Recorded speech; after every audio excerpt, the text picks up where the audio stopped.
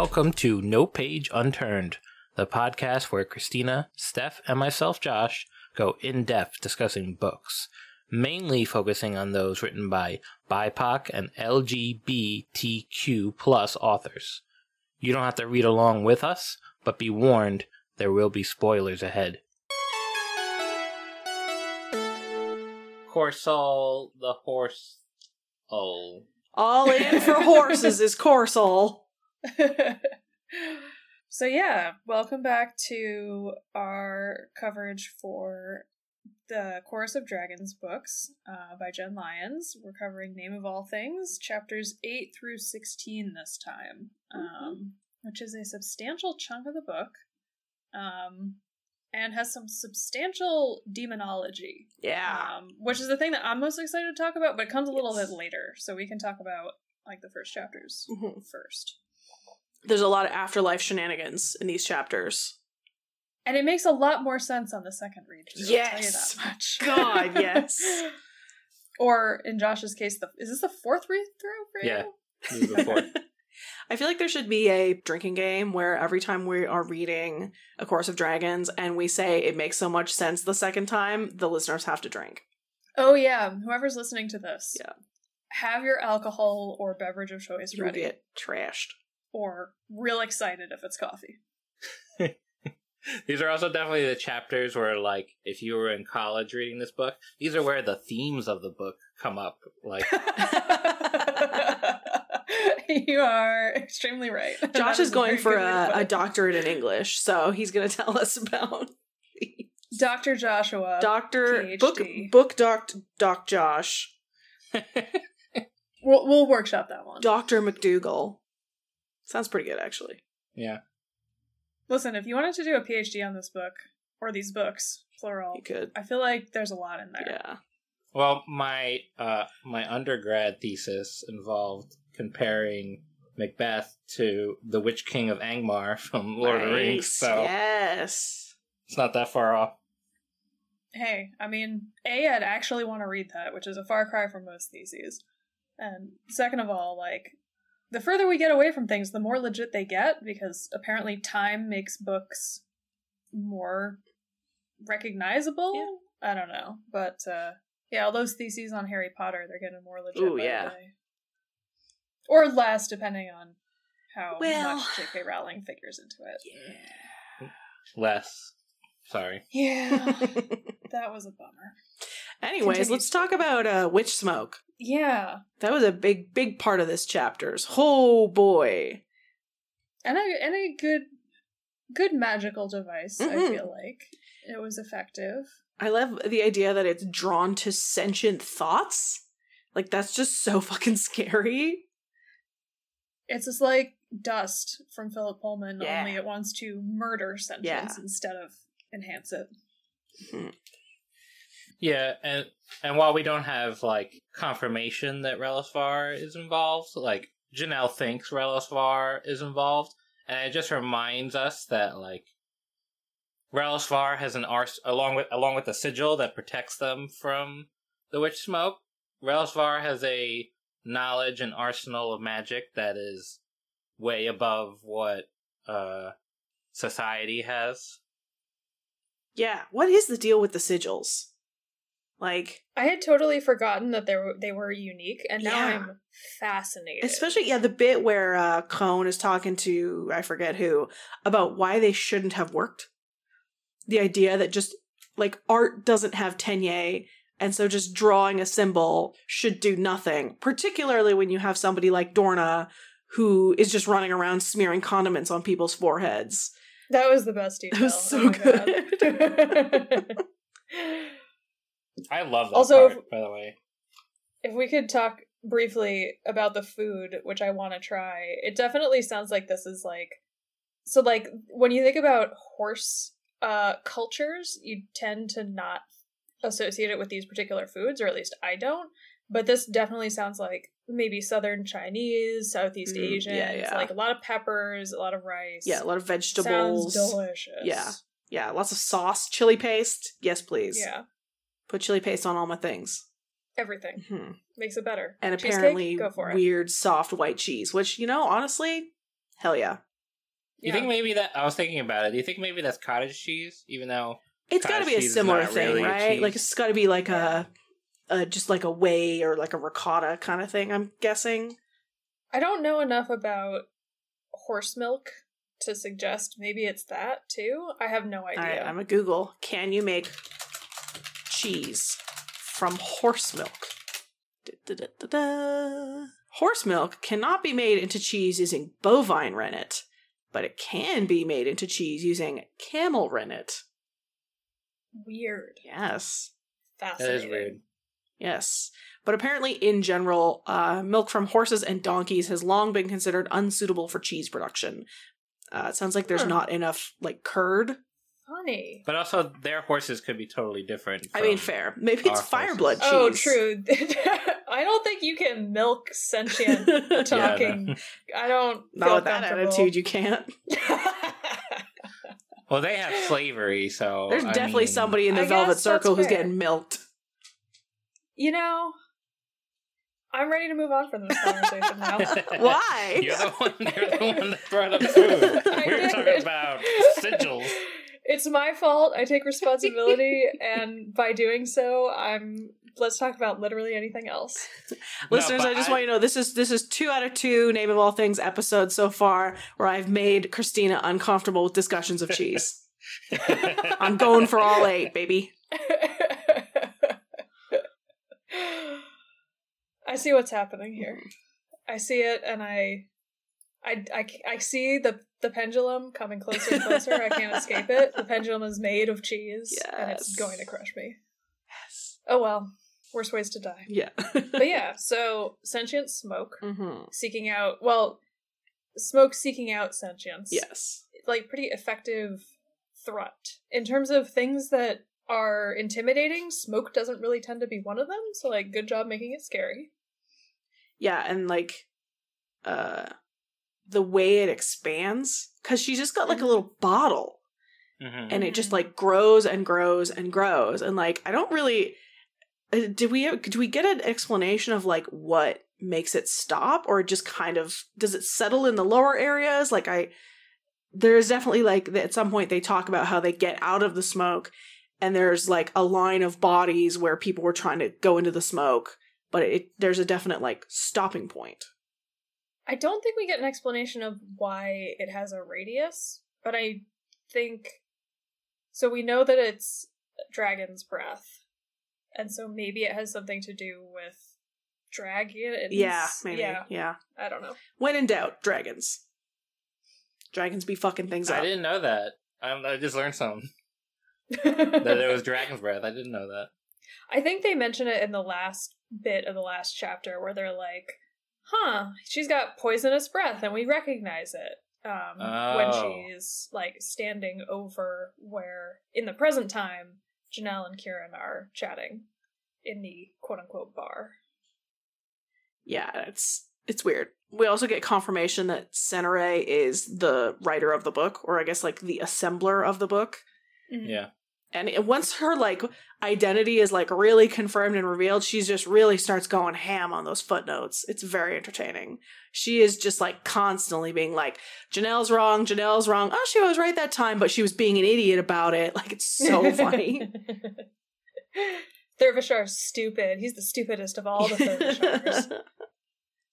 Yeah, she also does point out one of those things that I find, like, true of fantasy. It was very, like, fourth wall bending moment where she's like, you know, he's not the only Thurvishar that exists. There's not only one Thurvishar. And it's like, that's true. But in novel writing, you can't have that many characters with the same name or you go crazy. Yeah, totally. Yeah, because then you have, like, the other end of it where, like, people are just complaining all the time about how you can't tell the characters apart. Right. So, like, yeah, fair. And then I think she even makes a point. She was like, yeah, there are other Thurvishars around, but also, yeah, that is the one that you were thinking about. I think Janelle says at one point, too, she's like, we know all the same people. Yes. Yeah. I liked that. Because I don't even know if it's come up yet that Janelle knows Darzan, but, no. She hints at it. Briefly. Yeah. Yeah. Janelle's flair for drama is really coming out in these chapters, I find. Like, she's like purposely avoiding telling Kieran what happened in the afterlife. And what is it? Oh, the first time she's in the afterlife and meets Tereth. What is she? Oh, she's like, she's just spouting off like some Shakespearean bullshit. Like, I ask a boon of you, my beautiful killer. It's like, girl, calm down. Like, but I understand why you fit in with Tereth and Kieran, because y'all's all drama queens. Her They really horniness are. definitely comes out in Yes. this. Oh, yeah. Because, like, even like, chapter 9 begins with her teasing Kieran, like, right away. Yeah. Of, like, oh, how do you plan on paying me back? And then teasing him throughout the rest of these chapters. Yeah. They horn. And then she just says it. She's like, I'm interested. Yeah.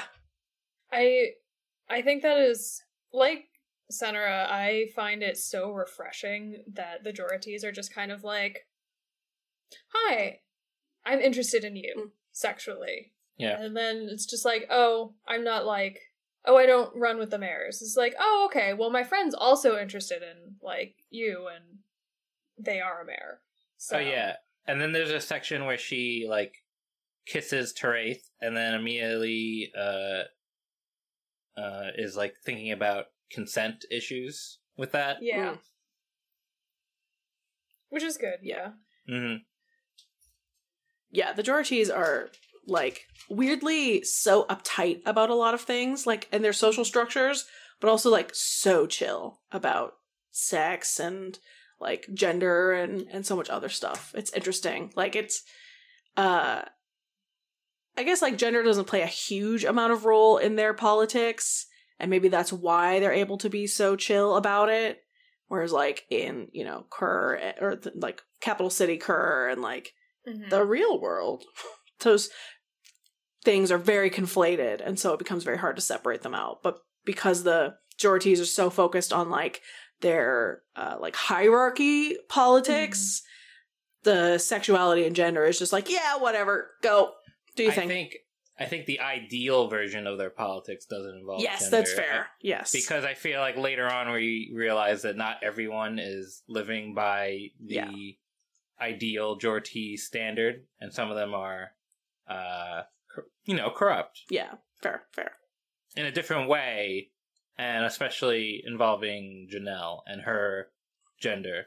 Mm-hmm. Right. Yeah, that's a good point, because Janelle's specific situation relies on other people not recognizing that she's a stallion, even though she is assigned female. Mm-hmm. Right. Yeah, there's that ideal versus real. And I like that none of these cultures are utopian. Because, Mm-hmm. like, Tolkien had these utopian elves who were fading, but they were like, this is everything that you should aspire to be. There's nothing wrong here.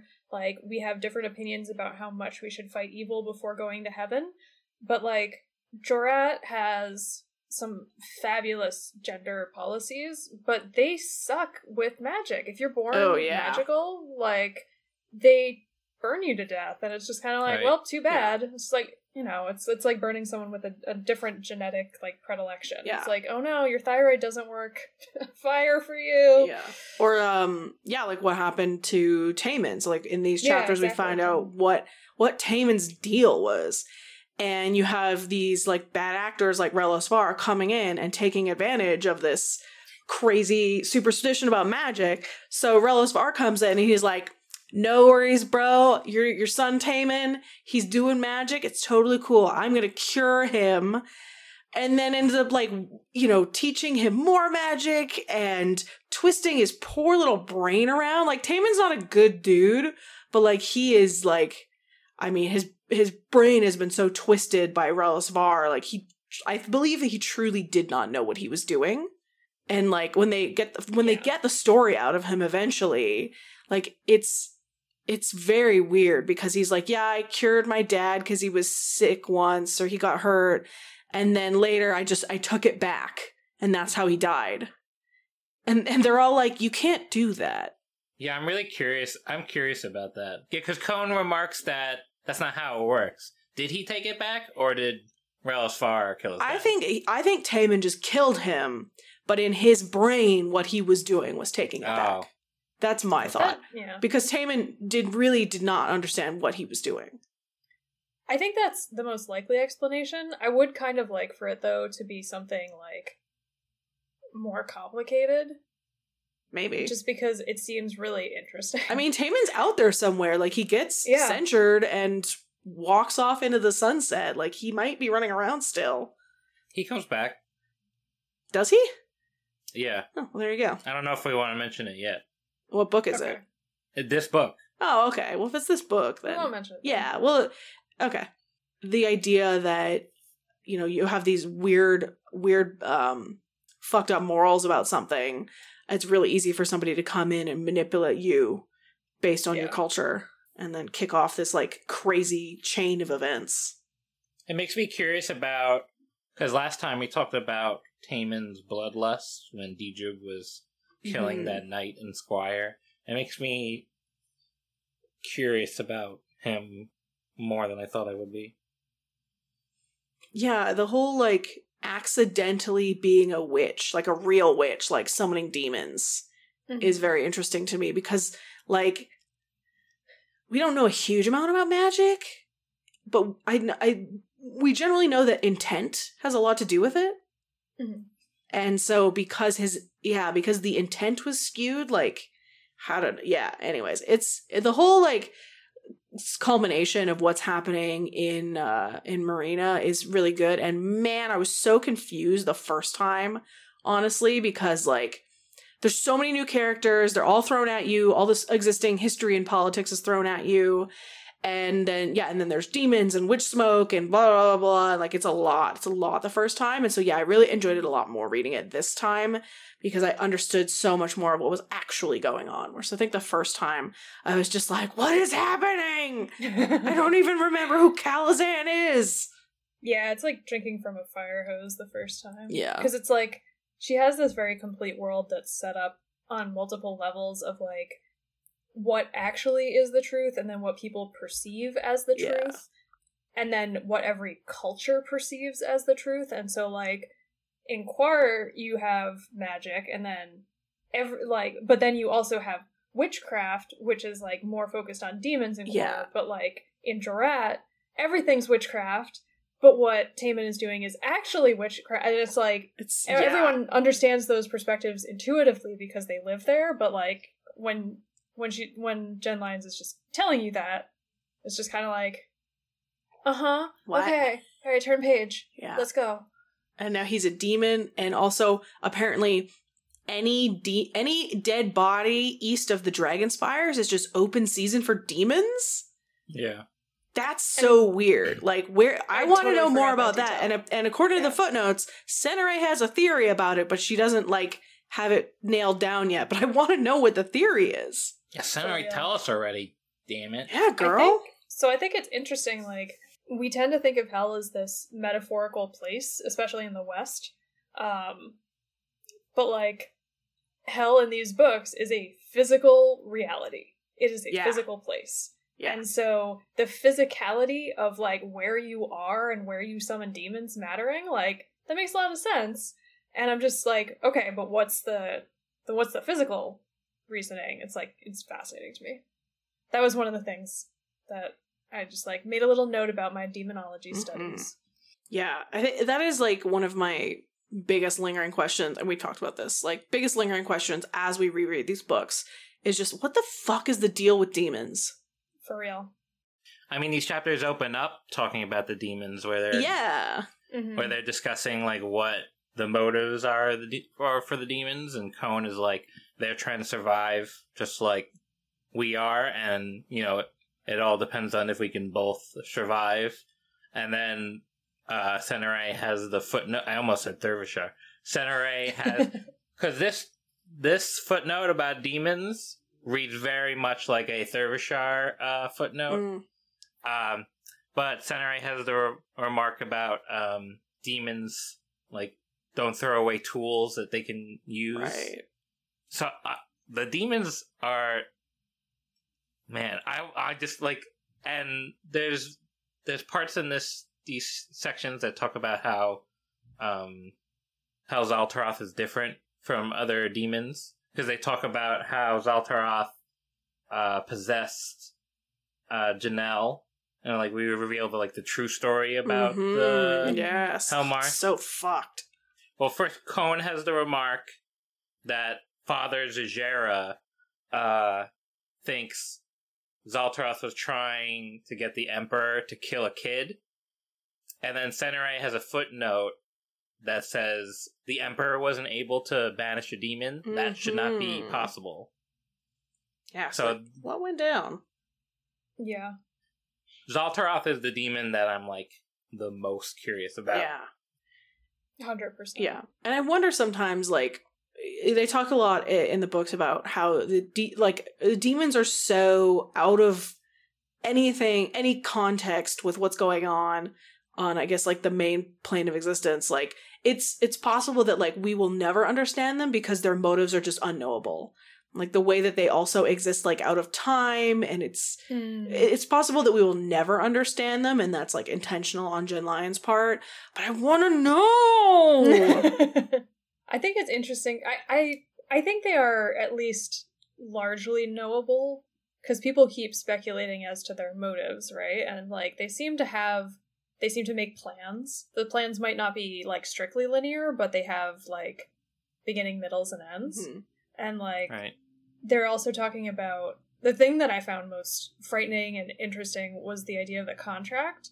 So, the Geisha are part of this contract, and nobody seems to know why the demons would sign it. Yeah. Or agree to it. And it's just kind of well, they must have gotten something. What the hell did they get? Yeah. Was it their own continent? Did we just kind of, give maybe. that up? Or, the idea that, if we feed you souls, you get to keep them. Right. Yeah. It's very... Yeah. But the idea that they're, capable of making a bargain and sticking to it when they... the whole point of them is that they break promises and they lie and they're bad, capital B. Mm-hmm. But who's enforcing this then? Yeah. Is there... Yeah, what... I guess it's... To a certain extent, it's the Stone of Shackles, I guess, right? Right. That's the actual power that's holding the things together. Mm-hmm. I don't know if that can, but who brokered that deal? Who made that? I guess we have talked about how Grist apparently bound the demons. Yeah, they talk about how Kieran thought that Grist was the eighth god. Yeah, whatever happened there doesn't seem... It's shrouded in mystery and probably intentionally. So. Yeah. Grist has been around... Grist was, around a while ago, but not, that long ago. What was happening before that? Yeah. Yeah, and then, Josh, what were you saying right before the contract? Oh, right, the Emperor couldn't banish Zaltaroth. Yeah. Mm-hmm. It's just kind of why is there an exception to a universally enforced rule? Yeah, especially for Zaltaroth of all demons. Yeah. That's problematic. So... I have no answers. I have a lot of questions, but I think the questions are super cool. Yes. Absolutely. So something I didn't pick up the first time I read this, depending on how many people from a city or town die, depends on how, in the afterlife, how much of the town, is actually real there. The more people... Yeah, mm-hmm. The imprint... Coldwater, because they were completely slaughtered in the afterlife when Janelle goes to sleep. It's almost completely there, while towns were just a bunch of that would imply that any city that has a long history, when people die, the afterlife image would be more quite strong. Yeah, and then what happens if the city changes? I'm curious about. If does it become does it depend on the percentage of people that died when one city was like this, and then the percentage of people that died if it was like that? The afterlife, so weird. Yeah, because we know from last book that there are also permanent structures in the afterlife, although apparently they move around, but we don't know how over what period of time. Yeah, it's very weird. And then there's that map that I don't think is in this book, or the first book, but if you Google Chorus of Dragons map, it'll show the continent to the left saying Oh, right. afterlife. Mm-hmm. So it may have a physical location, but what does physicality even mean if stuff moves around or changes? I'm just curious what would happen if Janelle went to sleep in Kor. Like, in the capital city where a bunch of people have died miserable deaths, like, what does that look like? Ooh, yeah. But, or like, is it like an actual city also? You know, is it just like a functioning community of sorts? Right. Does it actually have multiple stories and buildings? Because, like, the other thing about Jorat is, like, it's mostly tents. And, like, yeah, that's true. Underground buildings, so it'd be interesting. Yeah, like, if you went to Afterlife, you know, capital city, would it look the same? But also then, like, if we're looking at the other continent is way smaller? Yeah. So is it crammed in, or does stuff just not exist after are we talking like a 1-to-1? Well, we've talked before, too, about, like, what the afterlife truly is. Like, because hell and the afterlife are different. Mm-hmm. So, like, is the afterlife, like, a lower, like, mirror image of the real world, or the world of the living, and where, it's... Questions. Yeah, still waiting on those explanations. Questions. I mean, look, dude, book 5 is out in like 6 months, so waiting imminently on those questions. Yeah, yes, that's gonna be crazy. Moving a little forward, like the discussion about demons, I enjoyed the discussion about gatekeeper protocol, like how the gatekeeper will open up the portal as they see something wrong, then like they have protocols in place, but then like they'll not go to that portal, they'll go to a portal nearby, and so they have to form the A teams to go to different portals in order to inform the army of what is happening in Marina. Yeah, I liked that. I liked that it showed that Kor, like, we hear a lot about how Atron Kandor totally fucked up his invasion, and like also we hate them, but like it's a good reminder every once in a while that like Empire tends to be Empire for a reason, and it tends to be like military strength and monetary wealth, and then like the soft power on top of it often. But like, oh right, the army knows what they're doing. Like there is a reason beyond, you know, a few crazy emperors why Kor has conquered this entire continent. Is because they have a really good army and they're very organized. Yeah. And Jorat invited them. So there's that too. They were like, come help us kill our horse god. Like, we like horses a lot. More than normal. But this guy... We're going to keep the horses, get rid of the horse god. And I think the centaurs too, because I think the centaurs stayed loyal to Korsal or something. Yeah. I thought most of them died out in the like war with Korsal. I think a lot of them drowned because they flooded. Right. That whole valley. And then in return, Jorat gave Kor Joras and all his kin, because apparently they were like the best sorcerers in Jorat, and that's why it's named Jorat. And I love that Dorna does this explanation, and then Cone is like, but do you really believe that? And she's like, no, it's a bunch of bullshit. But it does make me curious of, like, who of characters that we know that are sorcerers, who actually has the blood of Joras in them. Like, Dervishar, probably. He's pretty good. Yeah. Well, and I think we found it in this book that Dorna also does magic, right? Is that this book, or is that, like, the next book? Dorna does one spell where she breaks cords. I don't remember this, but I think it's probably this book, because she doesn't feature heavily. Yeah, Dorna does do magic. She knows one spell, and she can break cords. So you'll see a lot in scenes with Dorna where, when Deidre's fuckboys show up to Janelle and Nineveh, all of their drawstrings break on their bows. And then Dorna is the one who ties up Kalazan, and Kalazan's ropes break, and he gets out. It also explains how she's so good at taking coin purses. Yeah. Yes. Yeah. So Dorna does one magic. I think it is this book. If it's not this book, it's not a huge thing for me to drop right now. It definitely comes up in this one. I'm pretty sure like Senare makes notes about it at some point, like the idea that there are people around who are doing magic without maybe necessarily knowing it. She figures Dorna probably knows. But maybe Dorna is blood of Joras. Which would be funny considering that she thinks it's all a bunch of hooey. I could absolutely see that being Jen Lyon's plan. Mm-hmm. It's also funny because, like, Kieran started doing magic kind of by accident. Like, he had, like, the one spell, and then he spent forever trying to get past that block. I don't know if every sorcerer has a witch gift, so maybe every sorcerer that has a witch gift is Blood of Joras? Maybe. It's also possible that the witch gift is just, like, really widespread and only in Jorat does it seem, like, problematic.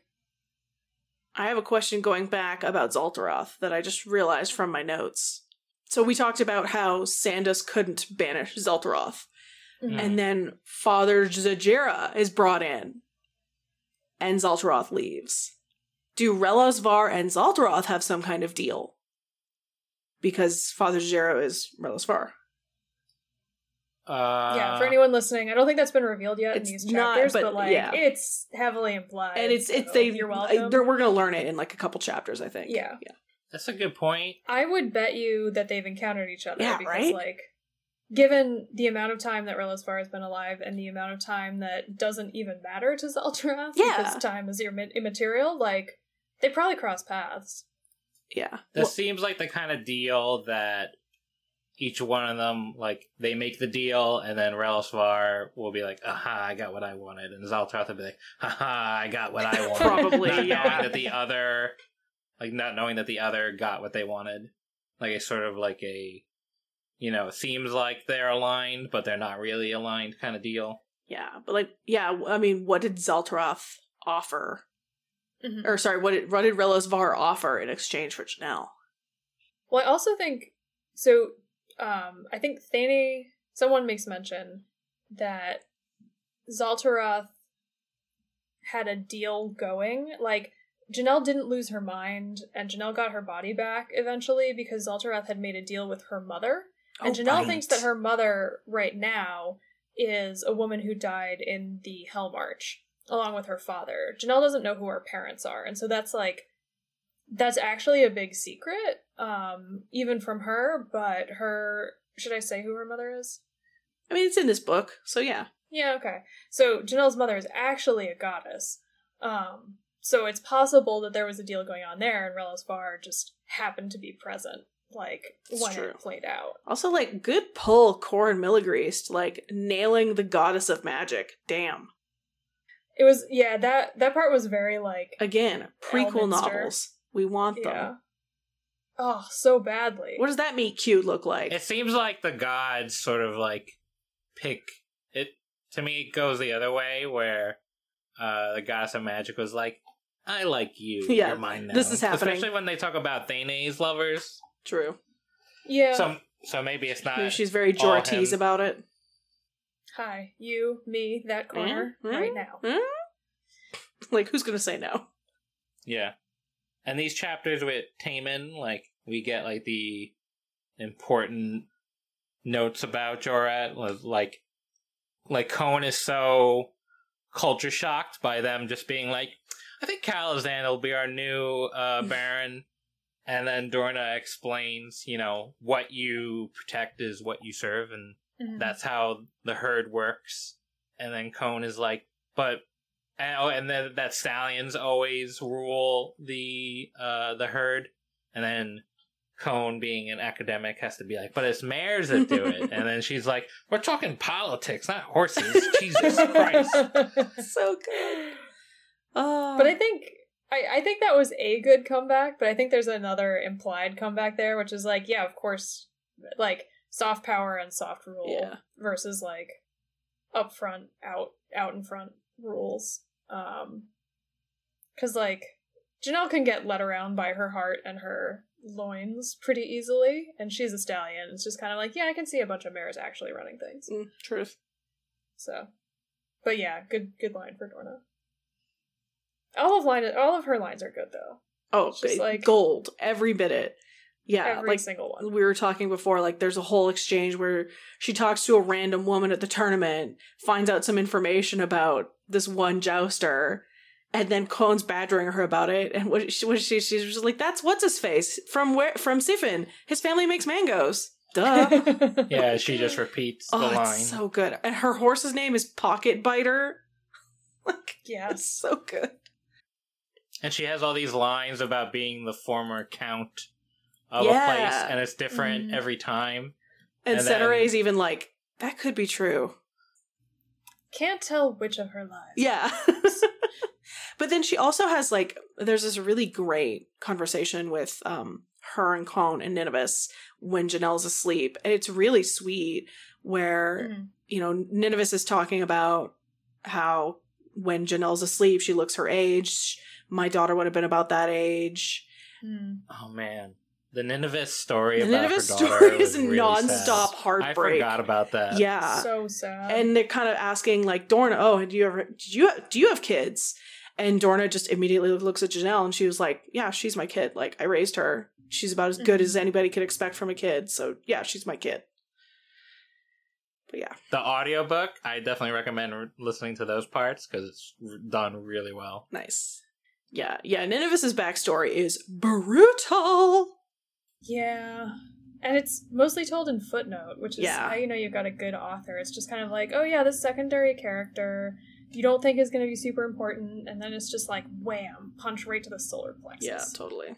That was also the section where Dorna revealed that Father Sajera was the one that got Zaltaroth out of Janelle. And then, I did not remember this, Dorna reveals that Father Sajera stayed with Janelle to make sure she was of sound mind for 6 months, and then stayed around for another 3 years. Yeah. What was Why? What was Relisvar's intention? Like, I think he was looking after his investment. Curious. Yeah. I think, and setting up what went on just in these past few chapters, because that's like, we don't know exactly what's going on still, but we do know that Relisvar does want Yor to invade Jorat. And they want to do it from the middle of the country where no one's going to expect it. Like, the borders are well protected, but no one really, like, there aren't a lot of defensive fortifications in, like, fucking Iowa, because, like, the hell's going to land in Iowa? Yeah. You have to come past one border. Yeah. Except when you have gate stones. Oh, before we move on from the names of horses, so Cone's horse is named Cloud, and I will bet both of you $5 that it's actually from the Tamara Pierce books. Oh. Because the main, because the Dany books, the Wild Magic books, her main horse is named Cloud. I will it's not just take like, that. I bet that's probably, yeah. Jen Lyons knows the tapestry into which she is weaving her own story. So. Yes. Well, and she's like of our age, so I think that she probably grew up on the same books we did too. Yeah. Speaking of Cone, right before they go to sleep, when they arrive at Nineveh's like hideout, the Corsal stronghold, they have their first encounter with Ionarch flying overhead.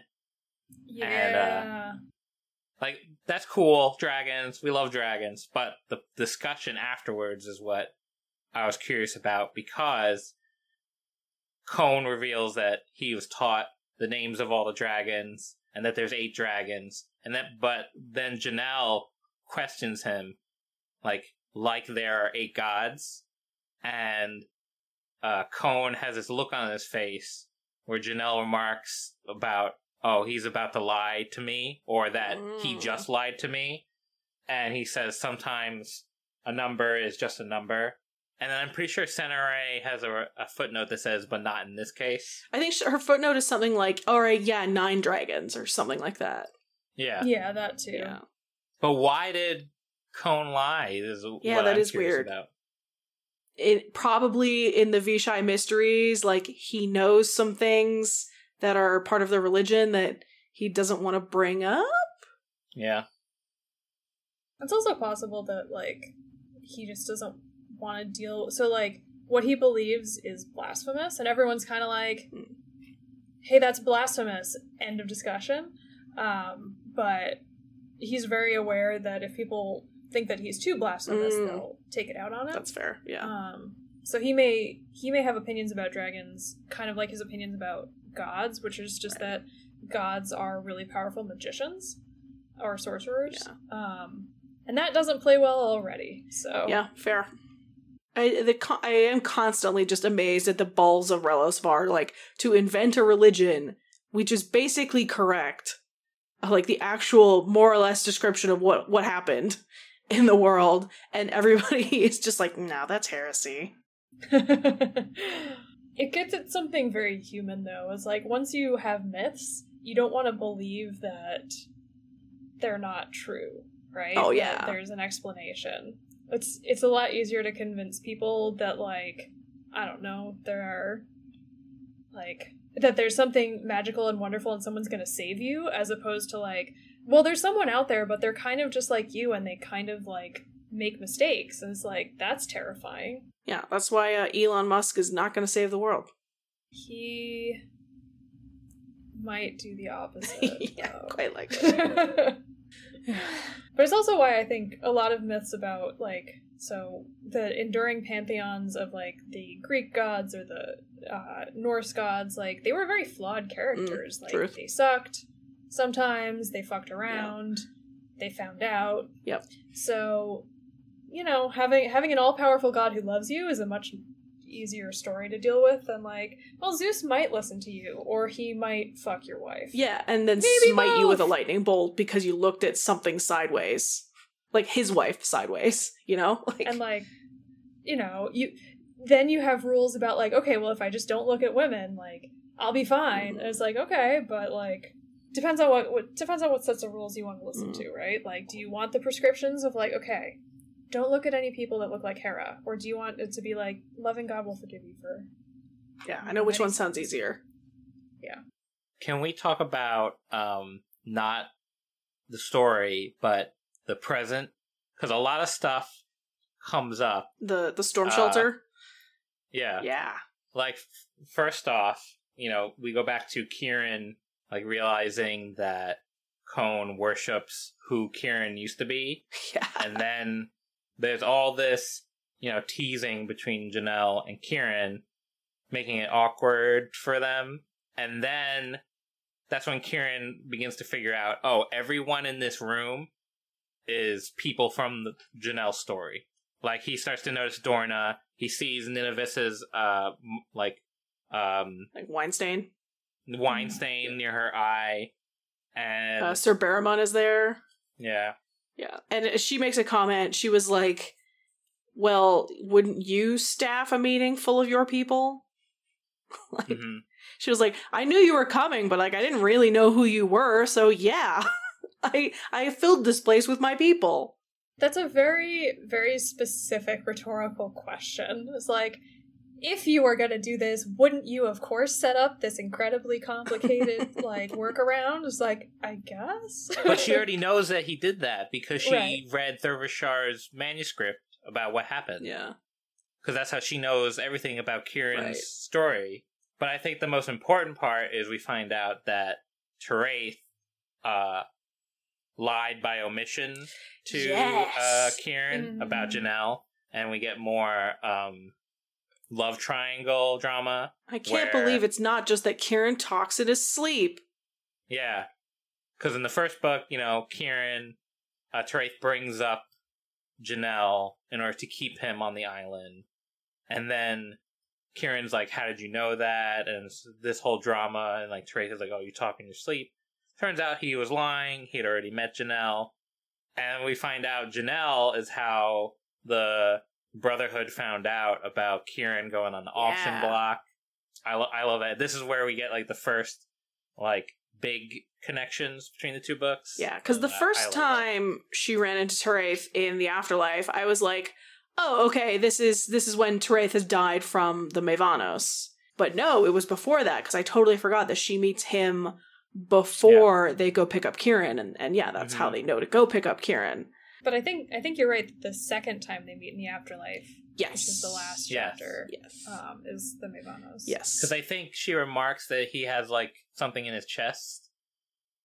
The second time that they meet, when he turns around, and I think, I'm sure you're right. Yeah, I don't probably. remember that part. Yeah. I think I assume that more because Thane is kind of like, you owe me. Like, they have the whole, like, shorthand conversation between mother and son that they were having on the island in the first book. Yeah, and timing-wise, it makes sense, because the time from pick up Kieran to get to the island is really only like a day.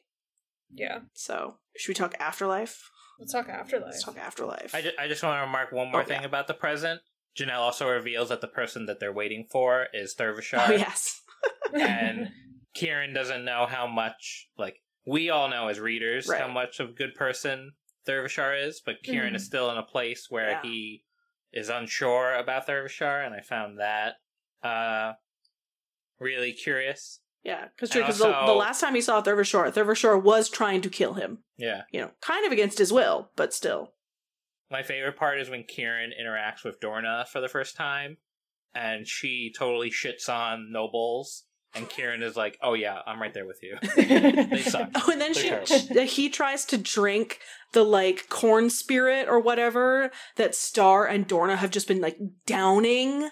Yeah. And he takes, like, one drink of it and wants to die. I think she's describing whiskey. Yeah. Or at least I really wanted her to be describing whiskey, because it's like, it's gross and it's terrible and we love it. It's like, oh, that's how I feel. and also, Cone reveals World Hearth. He explains what it is and how it works. And then Kieran's like, oh man, if the noble families had this, it would be the end. Mm-hmm. Yeah, especially the fact that you can cast spells through it. Like, that's through crazy. It, that is terrifying. Yeah. It's also funny how... So they're not... They're kind of like the Infinity Stones, the cornerstones to me, because they're like... They represent concepts, but those concepts are not like earth, fire, water. Like, they're not in balance. They're just all pretty powerful. Yeah. They're even more idiosyncratic than the Infinity Stones, actually, because at least those are like concepts, but these are like, yeah, this one represents the concept of if you get stabbed, you take over your enemy's body. Wait, that's not a concept. Yeah. And also contracts. So I really like that, but I think it's kind of funny because you cannot possibly guess what the other cornerstones are if you know what 3 of them are. Just like, oh, well, I think that you should be able to do X. It's like, well, that's too bad because you can't. Anyway, yeah, let's talk Afterlife. Yeah. So yeah, we touched on it a little bit already, but yeah, so the first time they meet, they fight each other, Janelle and Terath, and then it's just like, it is like Afterlife Riverdale.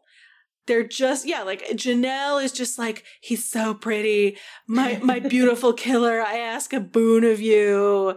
And, like, they're just like, he won't tell her his name. And it's like, oh my god, you guys, like, come on. Yeah, but we can't forget that she's 15. Well, she does think she's gonna die at this point. Yeah. Oh, I like that we had very different excuses for her. Josh is like, emotionally, it's fine. And I'm just like, she's dumb because she's not many years. She is 16, yeah. Yeah, that's true. She is 16.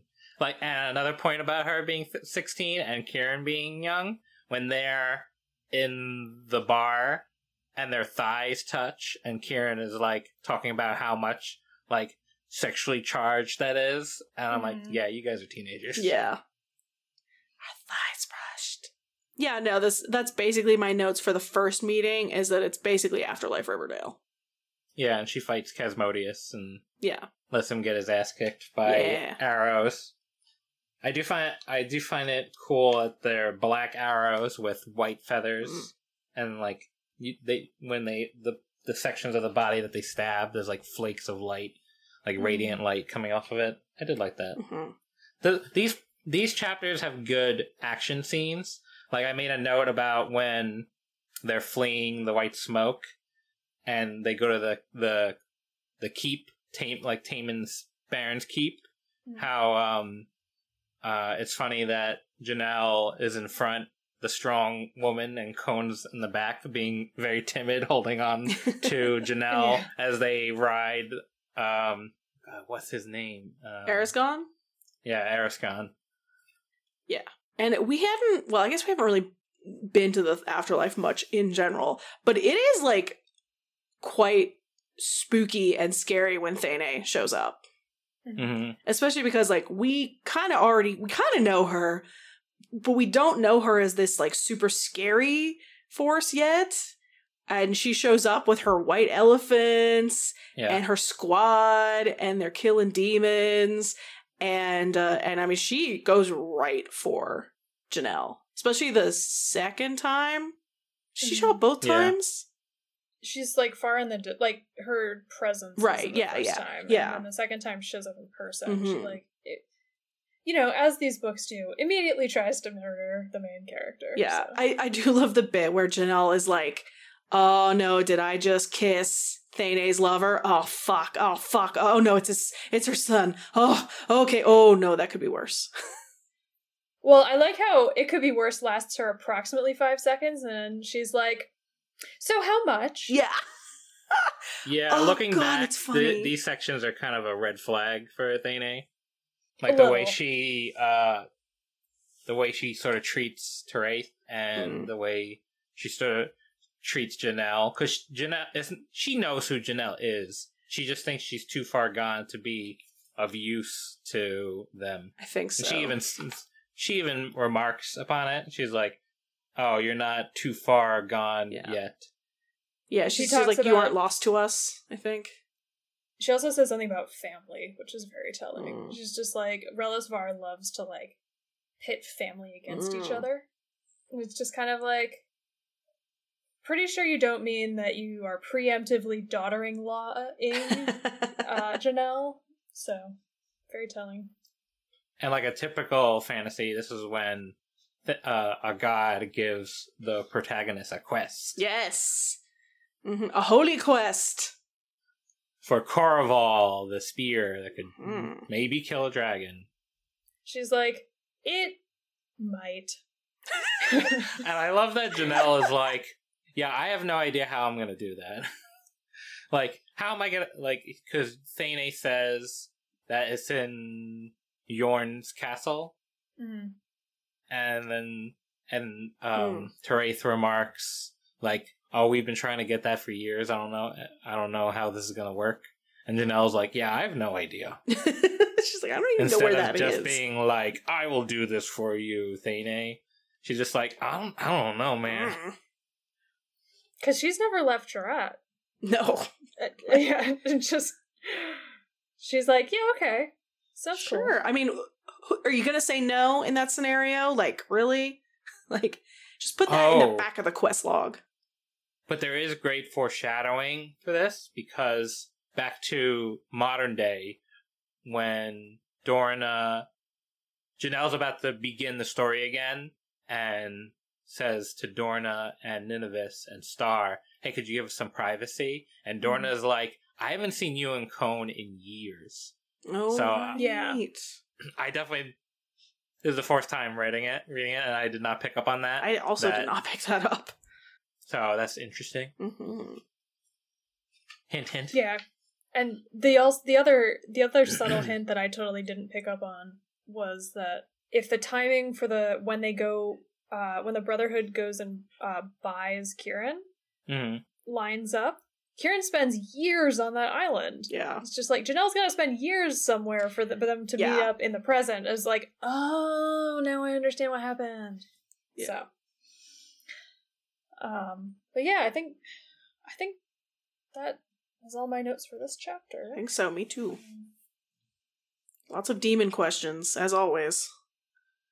But demon questions that make a lot more sense, because I also don't have questions about 5 million other things. Yeah. So that helps. Yeah. I think the one other thing I would say is that Jorat talks about horses so much.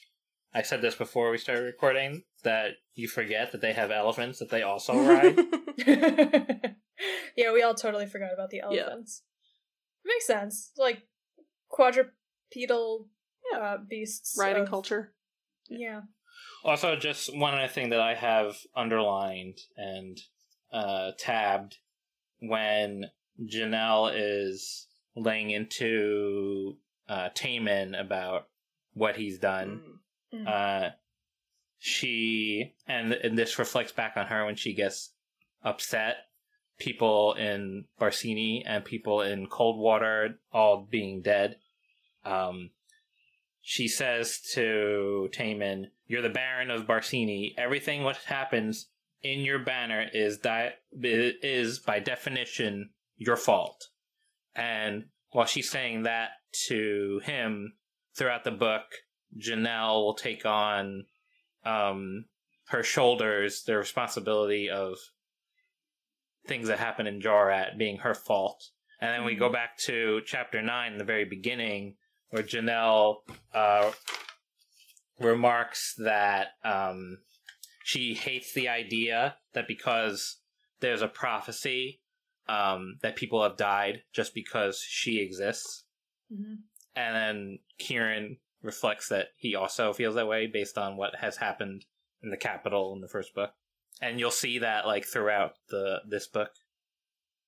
These books take prophecy to be less of a MacGuffin and more of a problem. And I like that. Mm-hmm.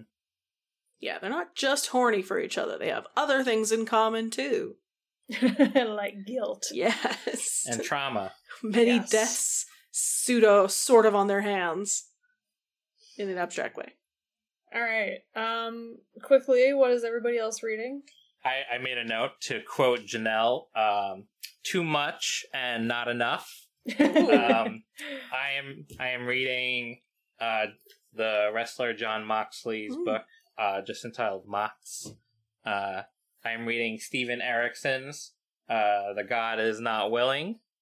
I have paused my reading of One Piece to read these books. I'm also reading A.K. Larkwood's The Thousand Eyes, which I have received a ARC for. Nice. And that's about it for now. What about you, Steph? I am currently reading The Jasmine Throne by Tasha Suri. I really like it so far. We might cover it on the show, maybe? Dope, yeah. I actually did pretty good. I finished like 2 books this week. So I'll probably pick up 3 to compensate for that. But right now, it's actually, I think I'm just reading The Jasmine Throne. So that's good. That's weird. Nice. Yeah. What about you, Christina? I just finished The Bone Orchard, which is forthcoming. And it was, like, I can't even start my review of it because I have needed the past few days to just digest it. Like, it was so good. You know how you like, okay, well, I'm gonna read while I'm walking, I'm gonna read while I'm doing something else. I set up a little stand so I could read in the shower. Nice. That's how good that book That rules. That sounds amazing. That's a good sign. It was great. So, but it was, like, heavy, so need some time to process it. Dope. So, yeah.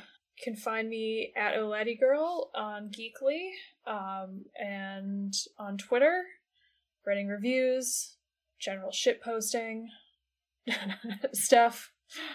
You can find me at Steph O. Kingston on wherever internet is sold.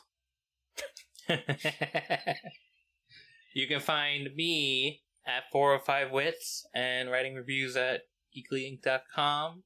I tweet about books and wrestling and video games, and that's it. Alright. Thanks for joining us. Keep reading. And don't forget the elephants. There you go. Yeah, don't forget to They won't forget you. Subscribe and buy elephants. Yeah, Steph. Thank you for listening to No Page Unturned, part of the Geekly Inc. podcast family. If you like the show, please show us some love with a rating and review on your favorite podcast app. You can follow us on Twitter and Instagram at No Page Podcast. The show is edited by me, Steph Kingston. Our amazing theme music is by Bad Sparrow, and you can check them out at Bad Sparrow Music. And our cover art is by Chango Chimango, who you can check out on Instagram and Twitter at Chango Chimango.